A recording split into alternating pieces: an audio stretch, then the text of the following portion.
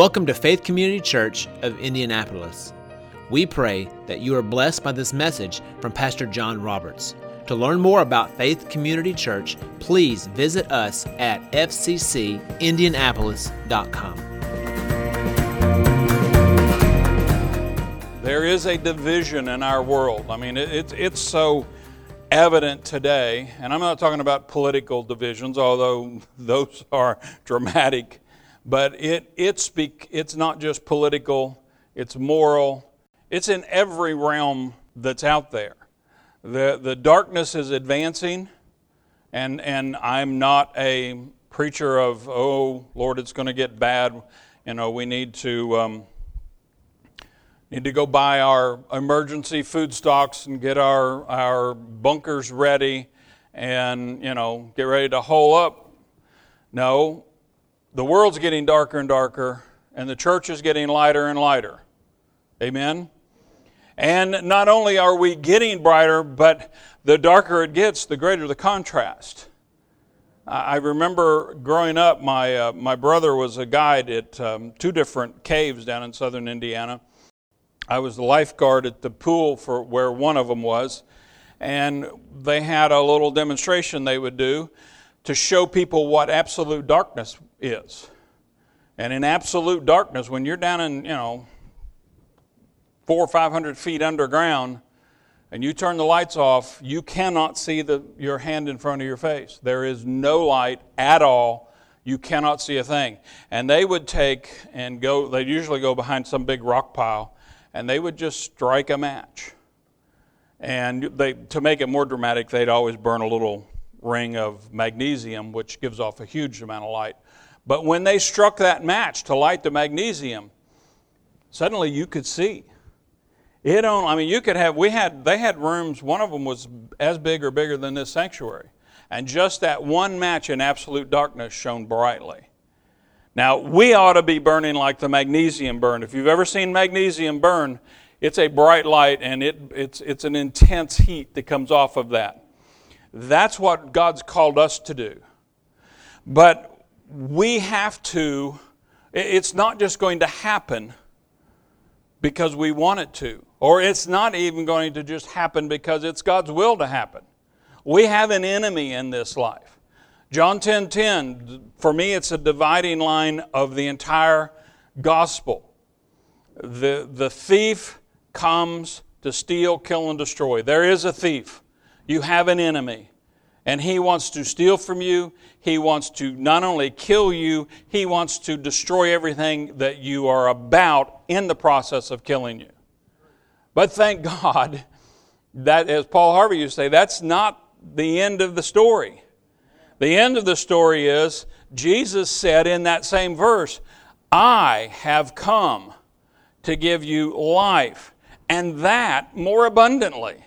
He didn't just bring us life, pie in the sky by and by. Thank God if I die today, I'm going to heaven. That is a reassuring thought. But there's more to life and more to being a Christian than just hang on, it'll all be over soon. We're just going to go through trouble and trial and tribulation, and when we get to heaven, it'll all be worth it. No, God is active in the world today. He wants to be active in our lives today to empower us so that we can let the light of the gospel shine out to a lost and dying world. It's getting so dark that even sinners know that things are getting bad. And they're looking, they will fight you. They are like, and I'm sorry if we've got any teenagers here, they are like teenagers. When I raise my kids, I have two great kids. And they're 40 and 37, but they're still kids. They'll always be kids to me. They're my kids. And they were great teenagers. Lord have mercy, if they had given me even half the problems I gave my mom and dad, I would have shot them. I look back on my teenage life, and it's a wonder I survived. My mother threatened to beat me to death several times, and it's a wonder she didn't. But my kids were great, but they still had problems. There were still days when they were crazy, but every day through their teenage years, they always gave you the front, I don't want to listen. I don't need your advice. I don't want to hear from you. But you know what? Secretly, they were craving it. I'm watching my two-year-old grandson, and I'm careful not to use the terminology terrible twos, but I'm watching him. I mean, the second he hit 2 years old, he started testing his boundaries. And part of that is the flesh in him. The rebelliousness is part of our nature, our fallen nature. But there is also a part of him that wants some security. I want to know how far I can go. Mom, Dad, tell me, can I do this? And when you tell him, nope, that's where the line, he will pitch a fit sometimes. He does not like to be told no. But at the same time, he wants to know. And that is the dichotomy of the lost. You will present life to them and they will pitch a fit. Shut that stuff up. We don't want to hear that. You're offending me. But there's something on the inside of them that knows when they hear the truth.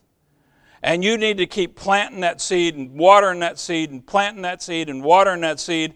You don't need to be arrogant about it. In fact, I'm going to tell you, if you are arrogant about it, you're probably killing your own crop.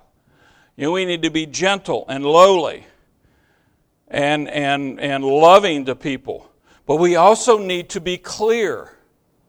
But that's how our light will shine. But if you don't have some power behind it, if we're living just like the world lives, the rest of the world, they're going to look at you and think, well, your Christianity just consists of you going to church on Sunday, hearing a message, and then living like me the rest of the week.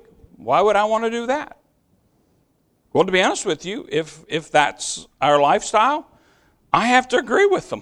Why would I want to be a part of that? Why would I want to just come do, church is important, but church is more than just a moral obligation or something to do on Monday morning before, everything opens up and we go do real life. And if you're not living the principles on Monday morning that you get on Sunday morning, then I don't want to be harsh, but God's not pleased.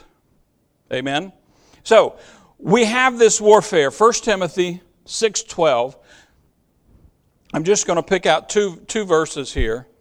Paul tells Timothy in 1 Timothy 6:12, fight the good fight of faith. We have a fight to fight. Now notice he does not say, fight your spouse. Notice he does not say, fight your political opponents. He does not say, fight all those jerks that you work for. You may have the worst boss in the world, but God still called you to work as if He is your employer. Bless them as if you work for God. And then your light will be able to shine. He says, fight the good fight of faith. Part of that fighting the good fight of faith, I'm going to change the verb there a little bit, laying hold on eternal life. Well, brother, I thought we were saved. Well, I'm saved. I believe most of, if not all of you are saved. But being saved, being part of the kingdom, does not mean you have laid hold on eternal life. When you lay hold on eternal life, you will think differently and you will live differently. What I want to talk about this morning is how do we go about thinking differently, because until you think different, you cannot live different. It all starts with how you think, and that all starts with how you see yourself.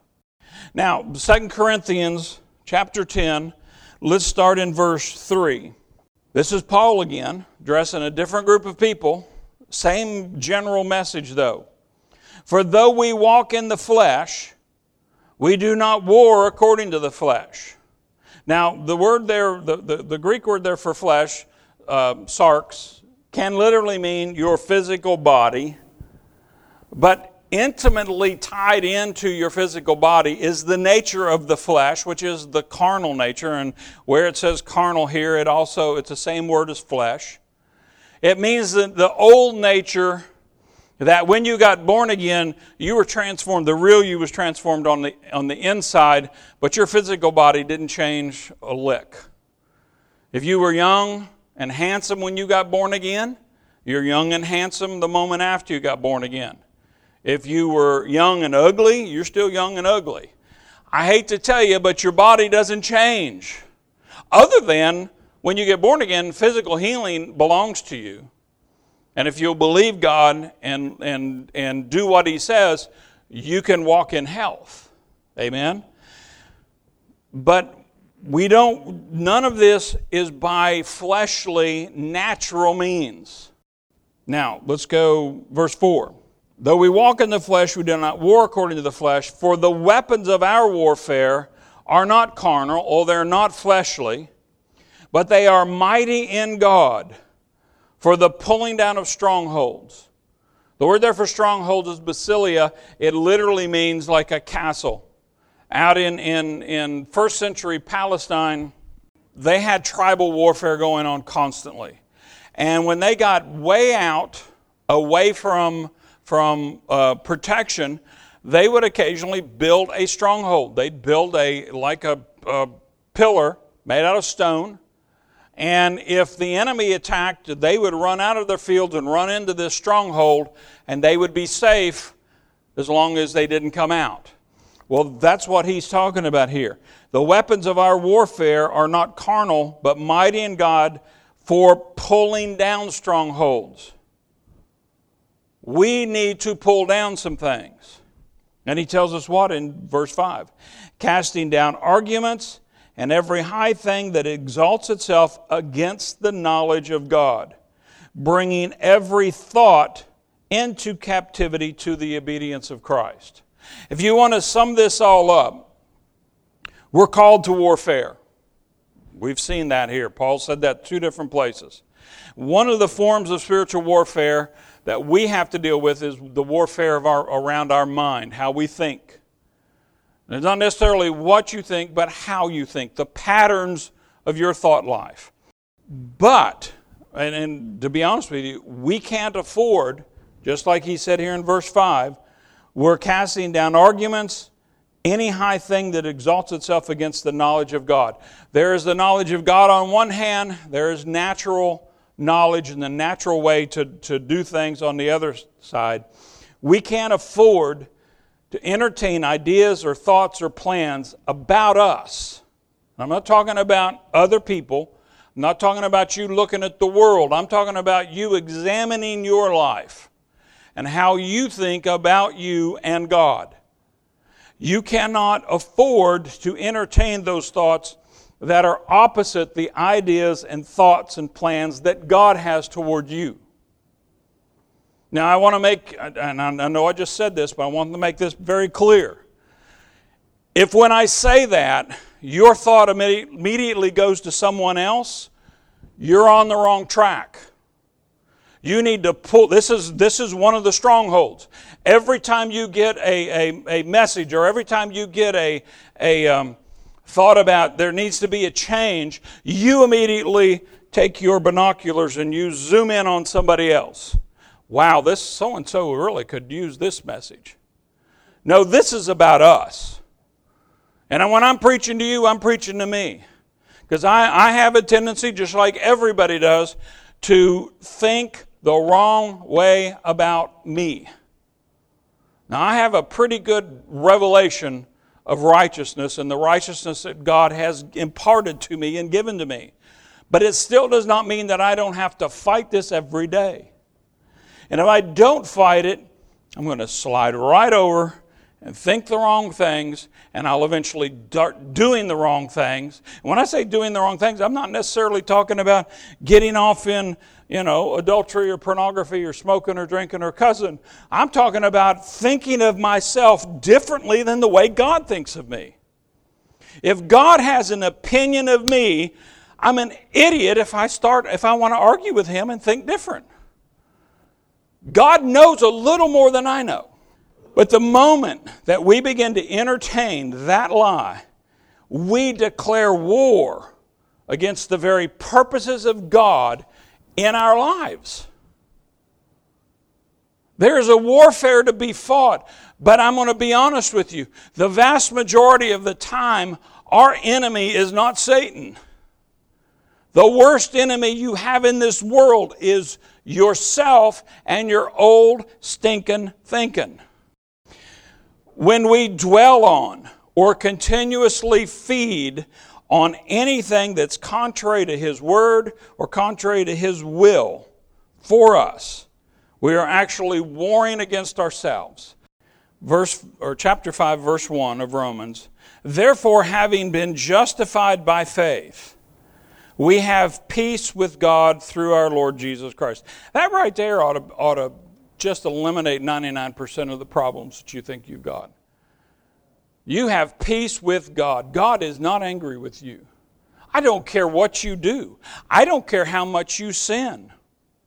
God's not angry with you. He's at peace with you. Now, He does not want you to sin. He does not approve of your sin. But He doesn't get angry when you sin. He offers you a way out. He died. Jesus came and paid the price for it. If He has a thought, His thought is, why are you subjecting yourself to this when I've got all of this for you?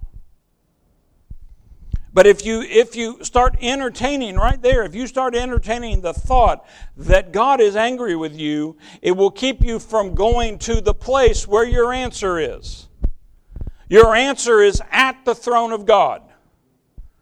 And you can't get to the throne of God if you're afraid God's going to reach out and smack you when you get there.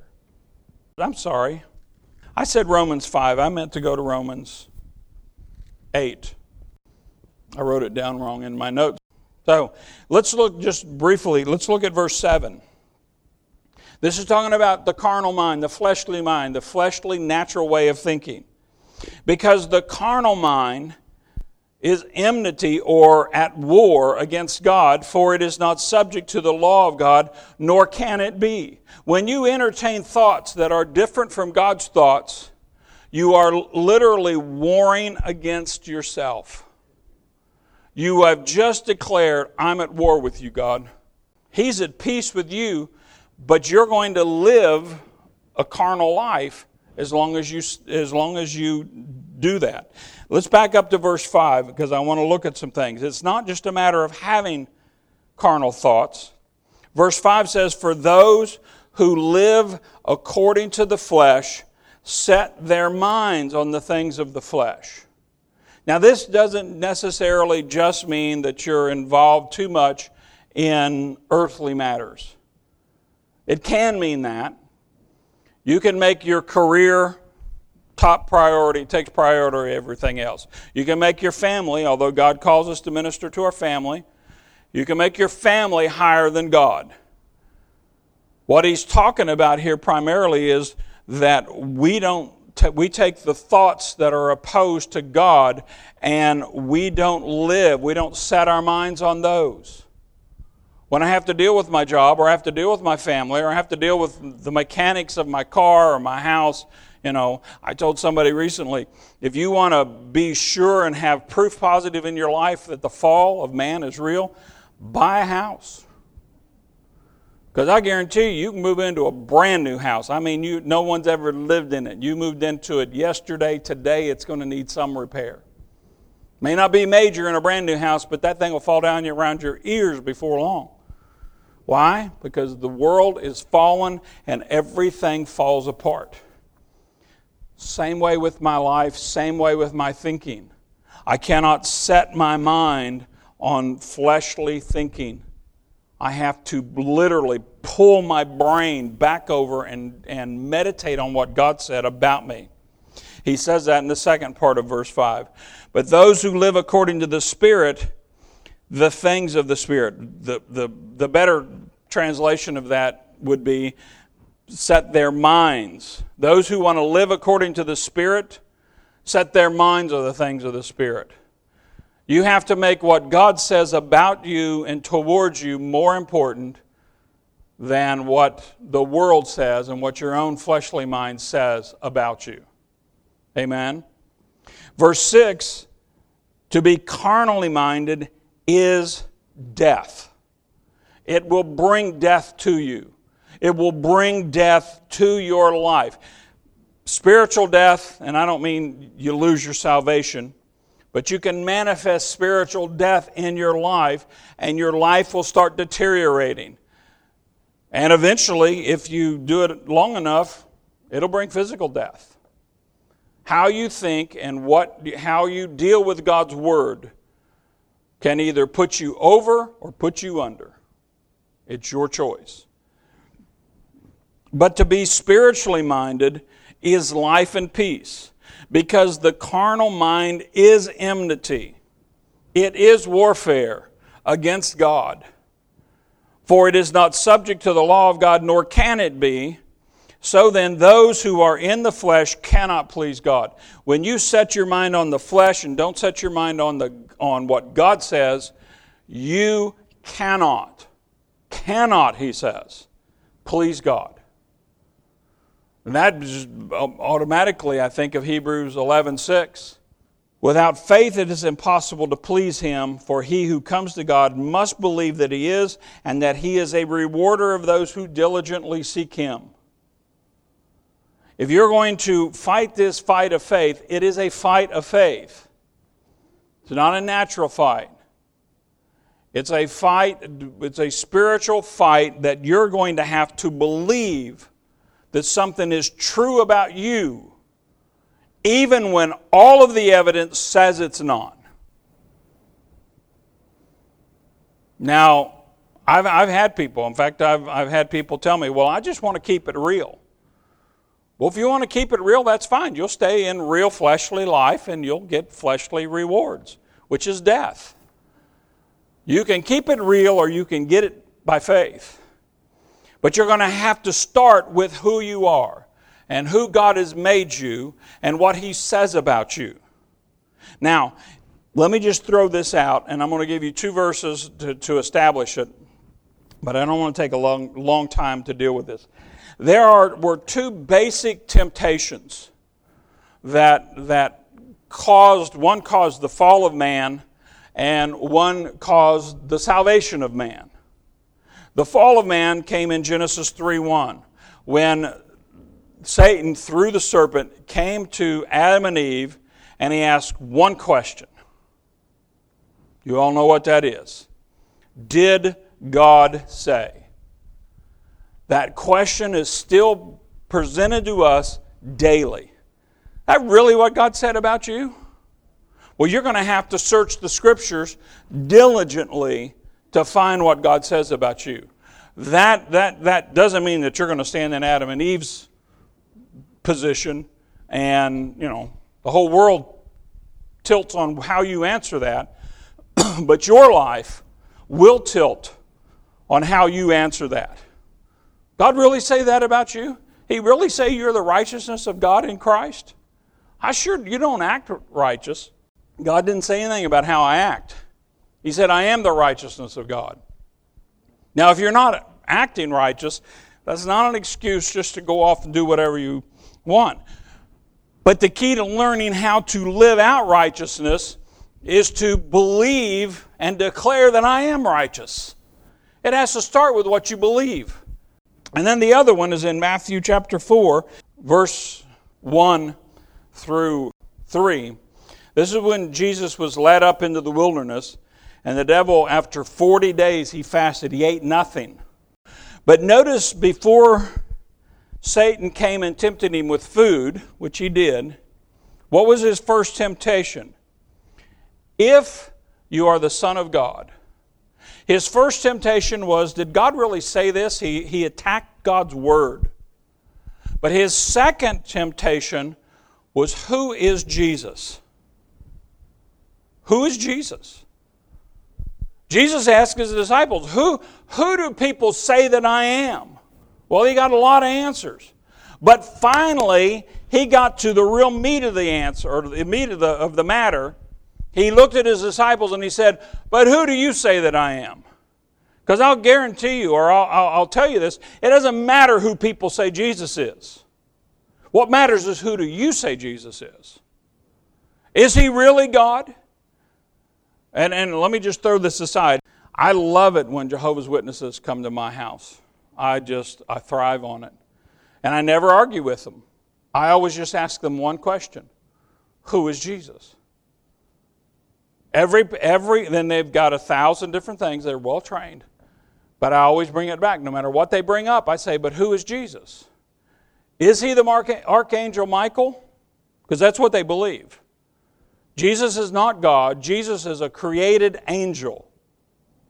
Now, people will tell you, and listen, this is a little side thought, but let me chase this rabbit here real briefly.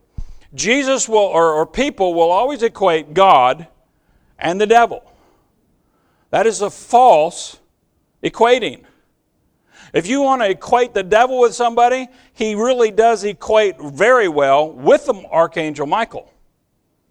They were both created archangels. God is so far above both of them that there was never the first chance that when Satan said, I'm putting my throne above you, there was not a ghost of a chance that was ever going to happen because he's not in the class of being. God has no beginning. He has no end. Lucifer had a beginning. Now, he is an eternal creature just like we are.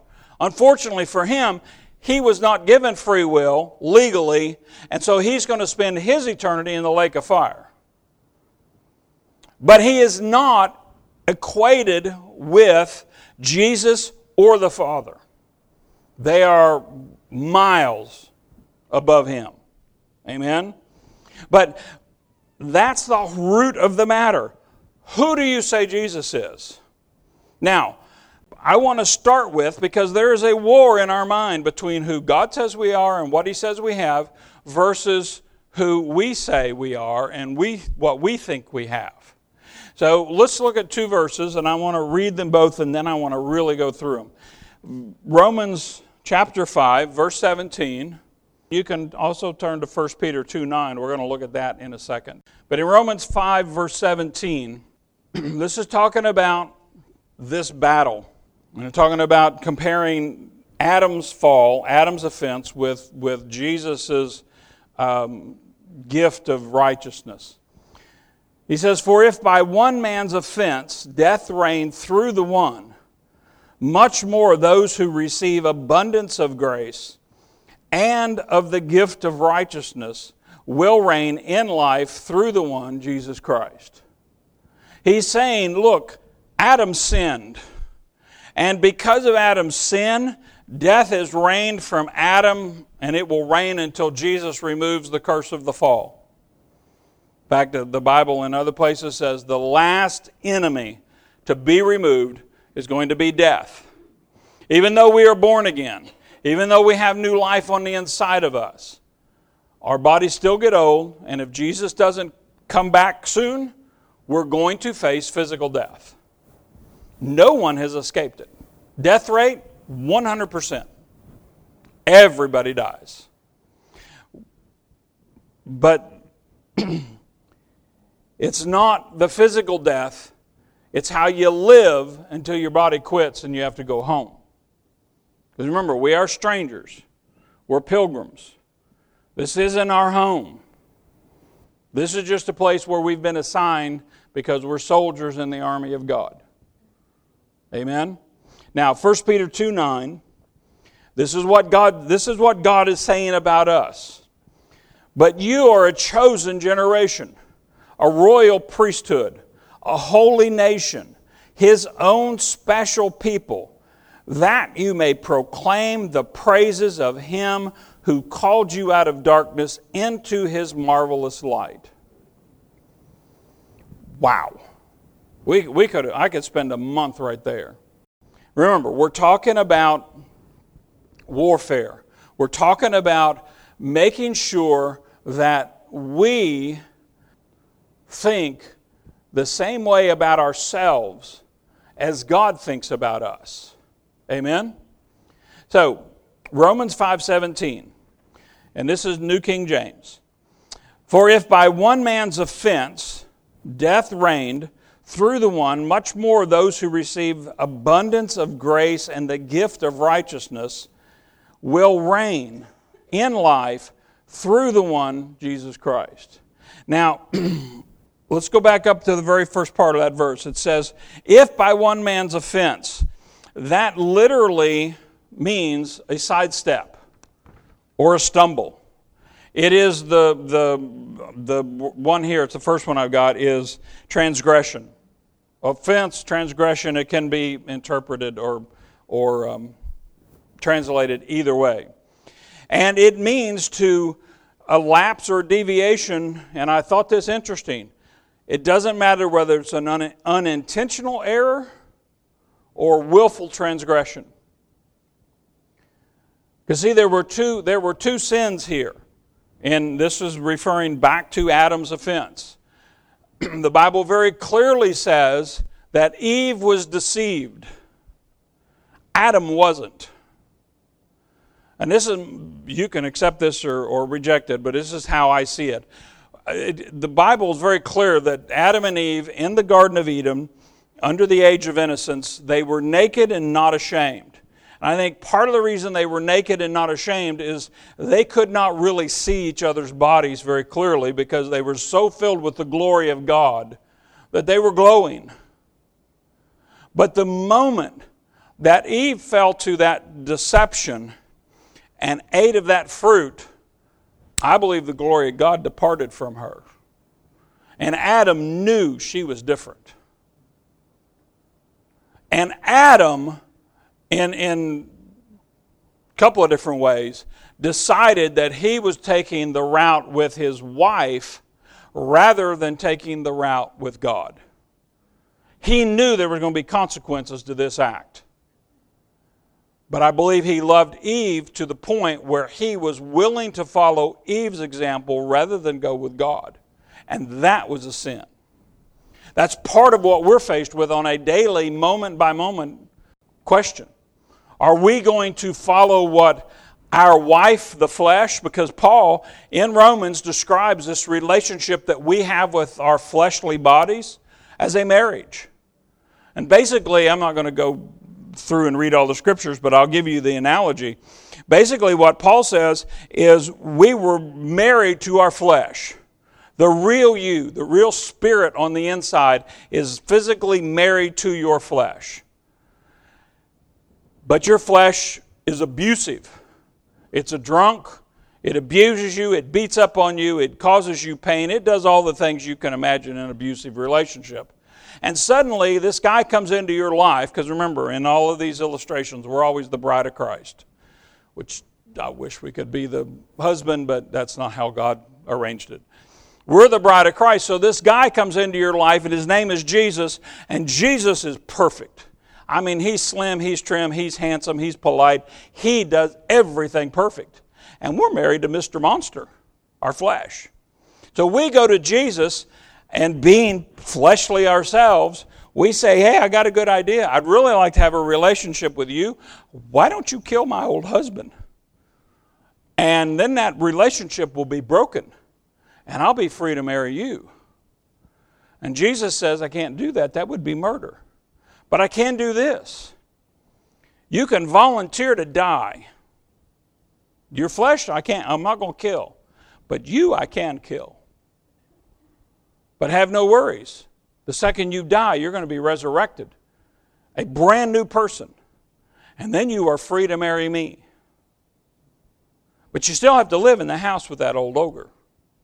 Because he owns the house. So we die to our old husband. We are joined to our new husband, Jesus. But what happens in every situation when you have a split? Well, maybe not every, but 99% of them. That old guy, I can guarantee you what he's going to do. He's going to go on a diet. He's going to start hitting the gym, hitting the tanning bed. He's going to improve his wardrobe. He's going to shave. He's going to start taking showers regularly. He's going to put on some cologne, and he's going to show up at your door, honey. And he's going to be standing there with a box of candy and a bouquet of roses and say, you want to go out and have some fun? And he's going to make it look good. And you're going to be tempted to go back with the flesh because that's what you're used to. That's where we are. That's where Jesus said, this sin of Adam Eve was just a slip. She was deceived, but Adam chose to go her way rather than God's way. And because of that, death reigned. That's the Greek word there, basilio. It's translated either reigned or sometimes it's translated royal. 1 Peter, we read there a minute ago, you are a royal priesthood. That's the same word for reigned, basilio. It's a bastion.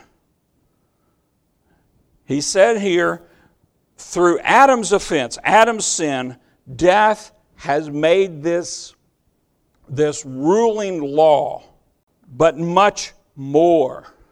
I love that. Much more. Adam's sin was powerful enough that death has reigned through every generation, every human being from the day he sinned to the present. And it will continue to reign in the world until Jesus comes back. But much more. Those who receive abundance, that very easily could be translated superabundance. What are we receiving? The superabundance of grace and the gift of righteousness. I love this definition of righteousness. It means equity of character or action. It means that God looks at me and He looks at me as an equal. Not because I'm something, but because He raised me up. And Ephesians chapter 2, He raised me up and made me to sit with Him in heavenly places. I can't sit on the throne of Jesus if I'm not equal to Jesus. Right? You know what? Let me just get into politics here for a second. Donald Trump's, he's besieged on all sides. You know what? He hadn't called me once in the last 2-3 months to ask my advice about a thing.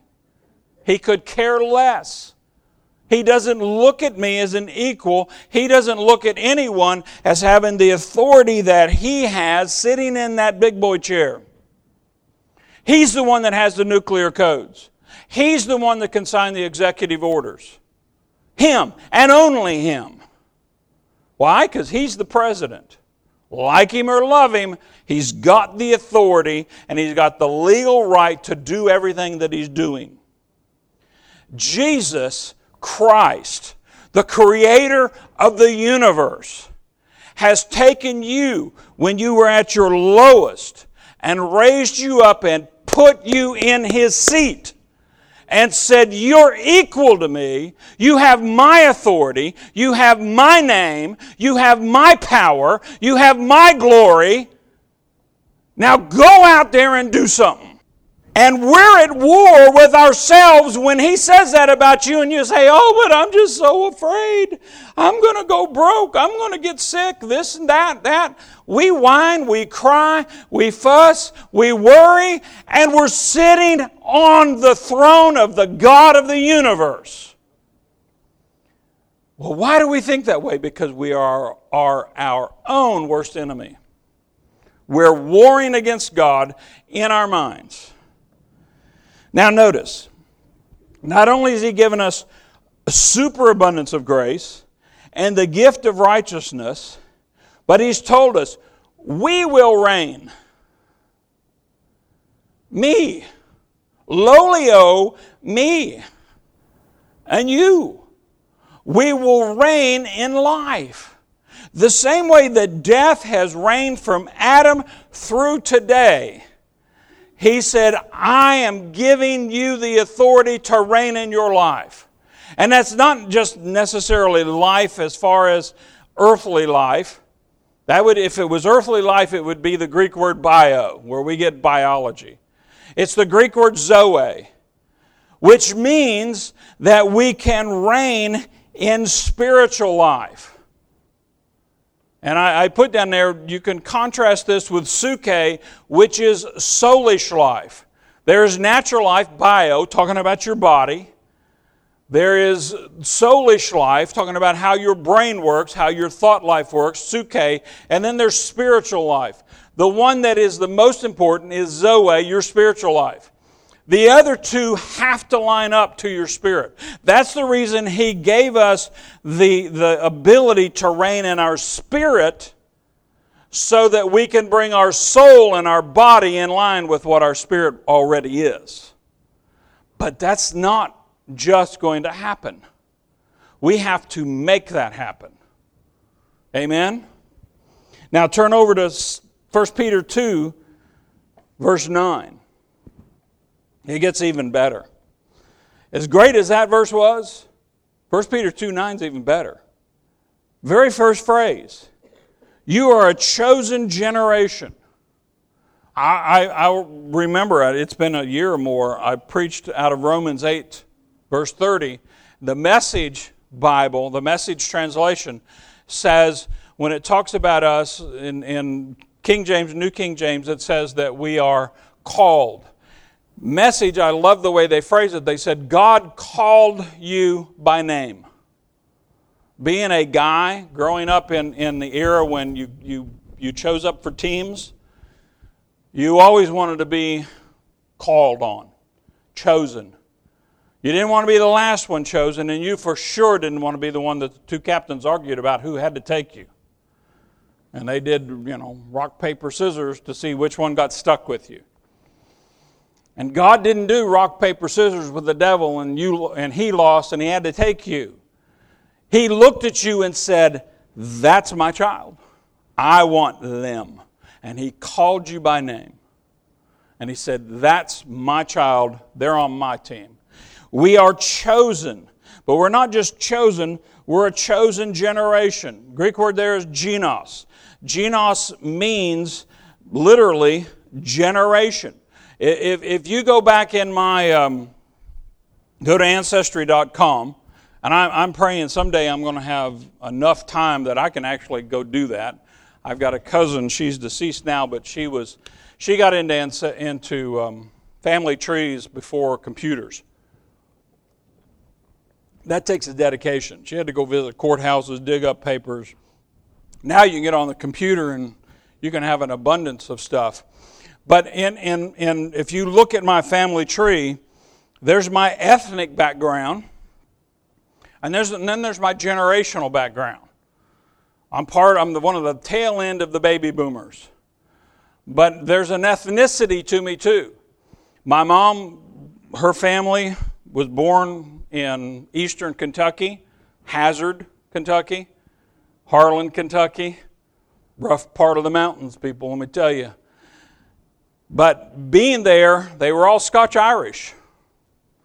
My mom was born in 1923.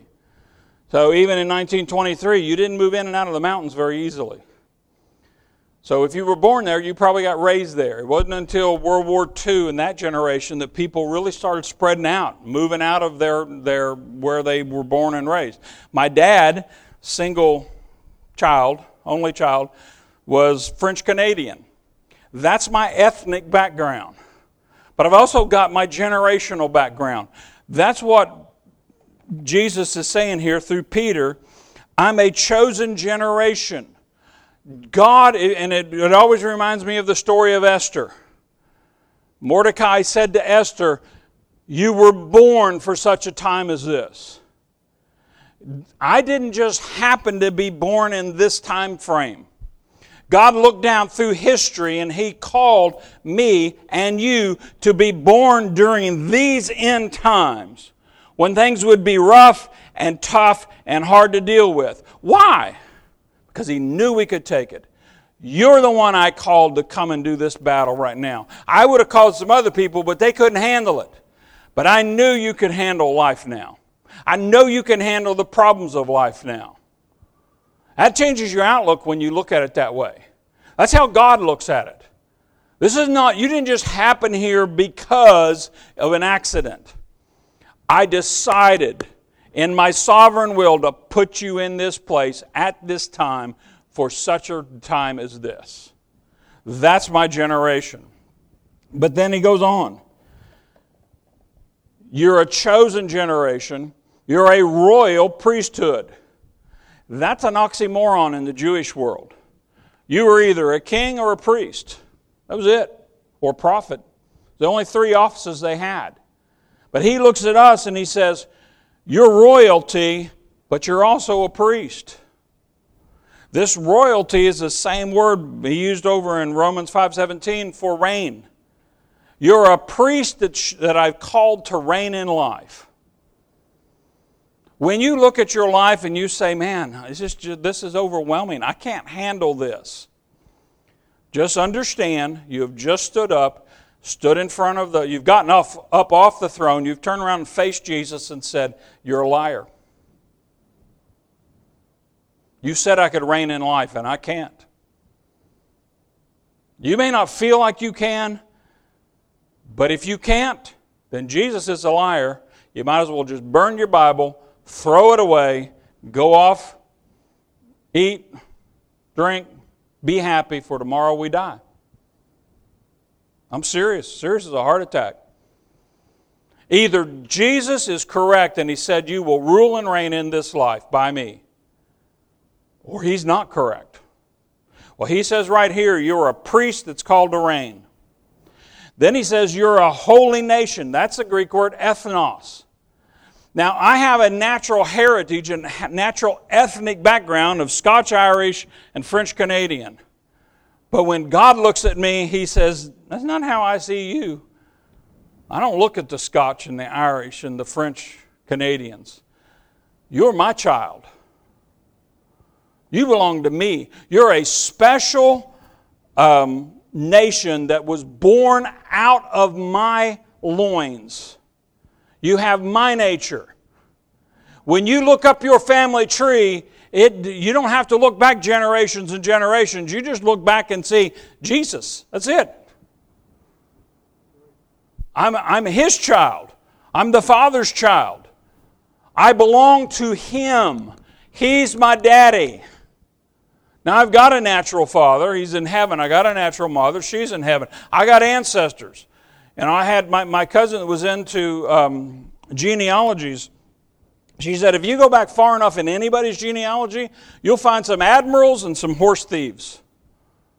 I mean, you look far back, you're going to find some scoundrels and some people that were outstanding citizens. Well, you look at when he says I'm a holy nation, it's because I only go back one generation. Jesus doesn't have any stepchildren, and he doesn't have any grandchildren. He's my brother. The Father is my Father, and I'm one generation away from him. And I have his very nature on the inside of me. But I'm called, and I'm set apart. That holy means I'm physically pure, I'm morally blameless. Well, brother, I've violated some moral laws. My fleshly side did, but that's not the real me. God looks at me and he says, no, you're righteous. You are righteous. Not you're going to be, not you will be if you live this way. You are righteous. And I've said it before. The key to living the righteous life is to get it through your head. God looks at you and says, it's a work that's already done. Amen? I am his own special people. Family joke. I always told my kids and tell my wife every once in a while, I'm one of those special people. The little yeller bus come pick me up at school. Well, I am special, but I'm not that kind of special. If I have a handicap, it's because sometimes I allow my flesh to rule rather than believing what God says about me, that my flesh does not rule and reign in my life. I rule and reign over my flesh. And sometimes I have to do that by faith because my flesh is acting up. And I've fed it, and it gets an attitude, and I've starved my spirit. Haven't been feeding on the Word, haven't been praying, haven't been believing right, haven't been thinking right. And suddenly my flesh rears up and says, yeah, I don't really care what God says about you. This is how it is. And I have a choice when those things happen. I can change, start feeding on the right stuff. As Romans 8 said, I can feed my spirit and feed on the Spirit, or I can make a decision to keep feeding on the flesh and keep feeding on the wrong things and let my flesh grow up. You know, every case of cancer that's ever existed, there's one way to kill every cancer, and that's to deprive it of its food. One of the ways that they have looked hard, they've studied sharks tremendously, because sharks have this ability, they almost never get cancer, they have this ability to cut the blood flow off from cancers. And every cancer that's ever grown has a tremendous supply of blood. It's one of the things that a cancer cell will do. It will stimulate the development of an intense blood flow to that tumor so that it can have the food to grow, because it wants to grow fast. If you can cut off that blood flow, you will kill the cancer. Well, your flesh is the same way. If you feed it, it wants more. It tells you, I want more and more and more, and it develops an intense craving. And if you keep feeding it, it will grow. But if you start feeding your spirit and starving your flesh, guess what? Your spirit will grow, and your flesh will start to die off, and it'll start to get quiet. It'll never go silent, not till you die. When you don't feed it for long periods of time, and you feed your spirit, then you can rule and reign over it. But notice what he's called us to, and I'm going to finish with this. Not nearly finished, but we'll pick it up next week. Let me just go back and read through this again with all of that in mind. 1 Peter 2:9. You're a chosen generation. You're a royal priesthood. You're a holy nation. You're His own special people. Why? That you may proclaim the praises of Him, meaning Jesus, who called you out of darkness into His marvelous light, into His phos. That's the word there for phos, for light, is phos, where we get the physics term photon. But literally that word means to light or to make manifest. So if you think of that definition, what he's saying is, I have chosen you. I've made you a priesthood that rules. I've declared that you are a holy nation. You're my own special people, so that you can proclaim my praises, because I called you out of darkness and called you, let me retranslate this, I called you to shine or make manifest my glory. That's what he means when he says, I've called you out of darkness into my marvelous light. I want you to live a life so close to my life that my glory will shine out of you. And people, when they look at you, they will see me. And that glory doesn't necessarily mean just, like Moses, your body's going to shine. It can mean that in the midst of where you work, when word comes down, hey, the company's going bankrupt, or they're going to have to close a bunch of stores and ours one of them. And everybody at break time saying, oh my Lord, what are we going to do? What are we going to do? What are we going to do? And you're sitting around saying, well, I was looking for a job when I found this one. God gave me this one, He'll give me another one. And I'll be making more money. And I'm not going to worry about it.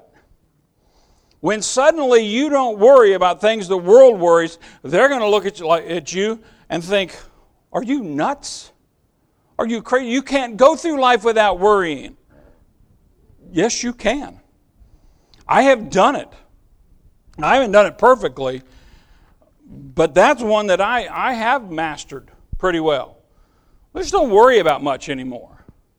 Now, don't mistake it. I have my faults. You don't believe it? Talk to my wife. Talk to my kids.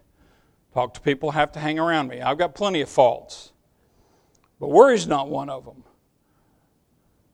Let's just take one example. How many times in your life have you run into financial problems? And you've asked God to take care of your financial problems.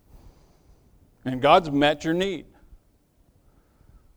And then, a couple of months later, a couple of weeks later, maybe a few years later, you have another financial problem. What do?